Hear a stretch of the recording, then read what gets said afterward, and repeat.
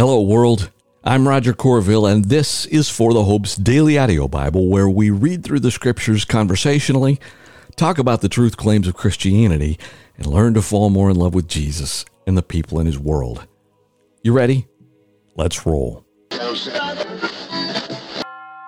Welcome.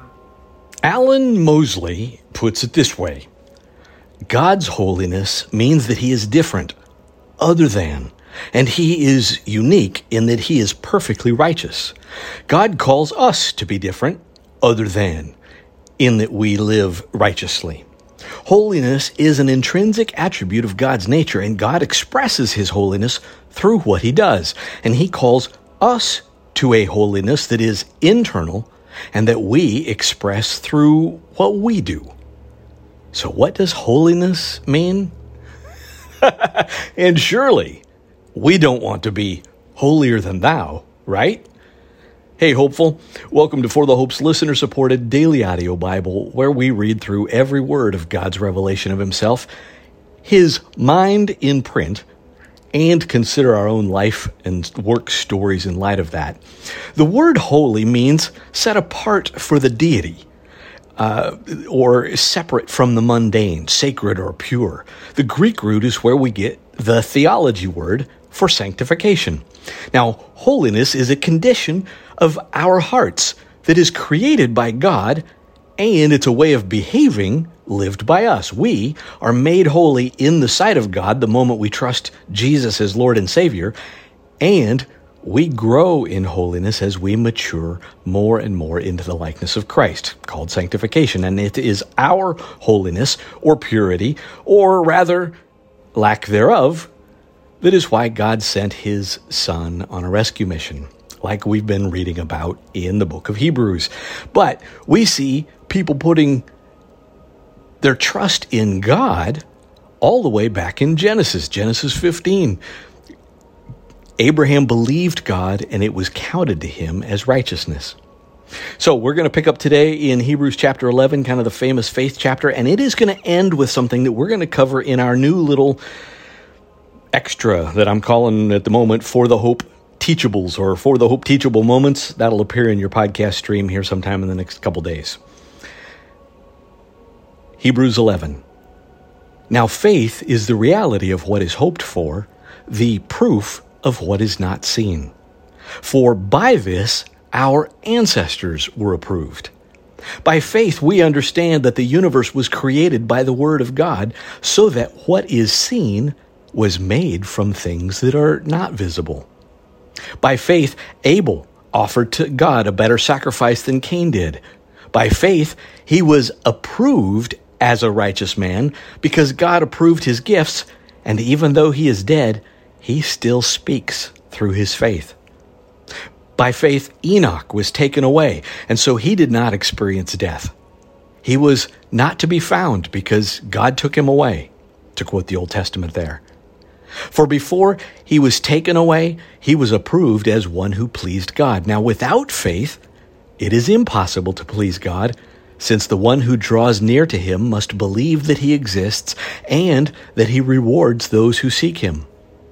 By faith, Noah, after he was warned about what was not yet seen and motivated by godly fear, built an ark to deliver his family. By faith, he condemned the world and became an heir of the righteousness that comes by faith. By faith, Abraham, when he was called, obeyed and set out for a place that he was going to receive as an inheritance. And he went out, even though he did not know where he was going. By faith, he stayed as a foreigner in the land of promise, living in tents as did Isaac and Jacob, co-heirs of the same promise. For he was looking forward to a city that has foundations, whose architect and builder is God. By faith, even Sarah herself, when she was unable to have children, received power to conceive offspring, even though she was past the age, since she considered that the one who had promised was faithful. Therefore, from one man, in fact, from one as good as dead, came offspring as numerous as the stars of the sky and as innumerable as the grains of the sand along the seashore. These all died in faith, although they had not received the things that were promised. But they saw them from a distance, greeted them, and confessed that they were foreigners and temporary residents on the earth. Now those who say such things make it clear that they are seeking a homeland. If they were thinking about where they came from, they would have had an opportunity to return, but they now desire a better place, a heavenly one. Therefore, God is not ashamed to be called their God, for He has prepared a city for them.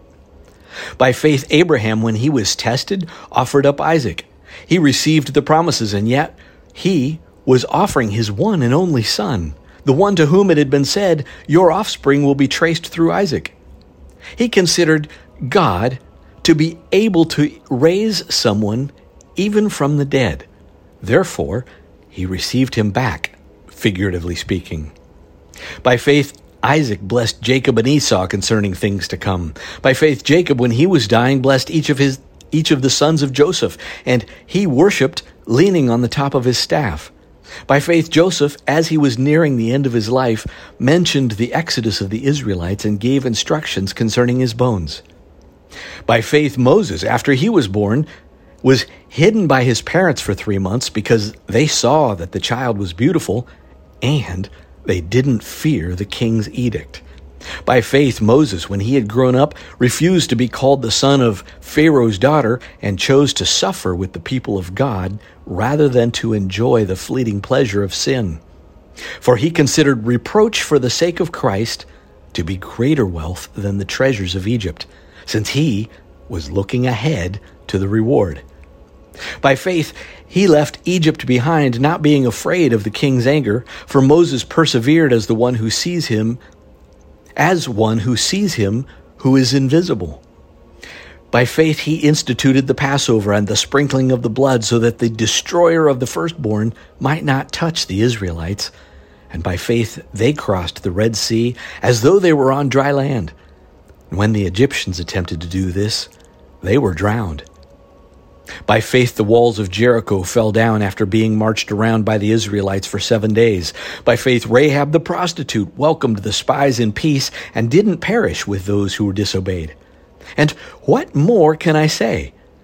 Time is too short for me to tell about Gideon, Barak, Samson, Jephthah, David, Samuel, and the prophets, who by faith conquered kingdoms, administered justice, obtained promises, shut the mouths of lions, quenched the raging fire, escaped the edge of the sword, gained strength in weakness, became mighty in battle, and put foreign armies to flight. Women received their dead raised to life again. Other people were tortured, not accepting release so that they might gain a better resurrection. Others experienced mockings and scourgings, as well as bonds and imprisonment. They were stoned, they were sawed in two, they died by the sword, they wandered about in sheepskins and goatskins, destitute, afflicted, and mistreated. The world was not worthy of them. They wandered in deserts and on high mountains, hiding in caves and holes in the ground. And catch this, friends, here's the grand finale. All these were approved through their faith. But they did not receive what was promised, since God had provided something better for us, so that they would not be made perfect without us. Hebrews chapter 11. My friends, what does that mean? Since God had provided something better for us, so that they would not be made perfect without us. What? Abraham not perfect without me? Moses not perfect without you? And we will come back to that. So for the sake of time today, I've just got to kind of roll on through. We're going to read a kind of a slightly longer chapter in Leviticus 19, kind of beginning that next section of Leviticus. Here we go. The Lord spoke to Moses. And here we go, my friends. Listen to this. Speak to the entire Israelite community and tell them, be holy, because I, the Lord your God, am holy. Each of you is to respect his mother and father.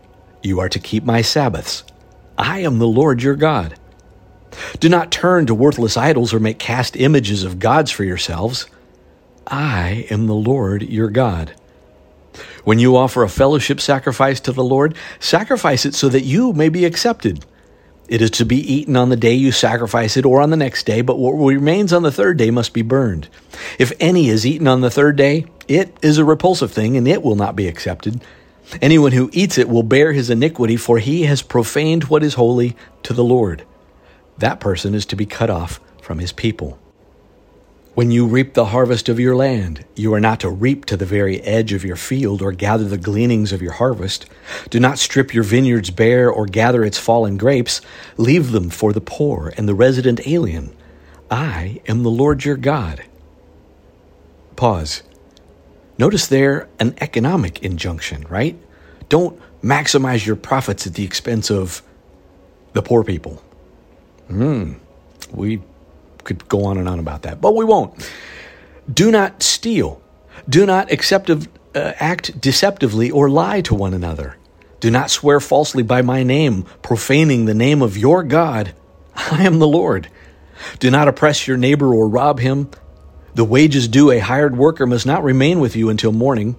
Do not curse the deaf or put a stumbling block in front of the blind, but you are to fear your God. I am the Lord. Do not act unjustly when deciding a case.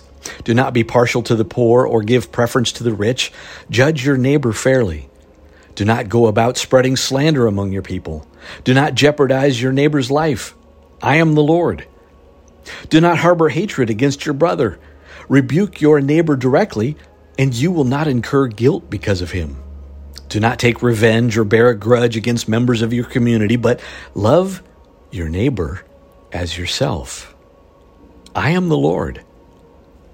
You are to keep my statutes. Do not crossbreed two different kinds of your livestock, sow your fields with two different kinds of seed, or put a garment on a garment made of two kinds of material. If a man has sexual intercourse with a woman who is a slave designated for another man, but she has not been redeemed or given her freedom, there must be punishment. They are not to be put to death because she had not been freed. However, he must bring a ram as a guilt offering to the Lord at the entrance to the tent of meeting. The priest will make atonement on his behalf before the Lord with the ram of the guilt offering for the sin he has committed, and he will be forgiven for the sin he committed.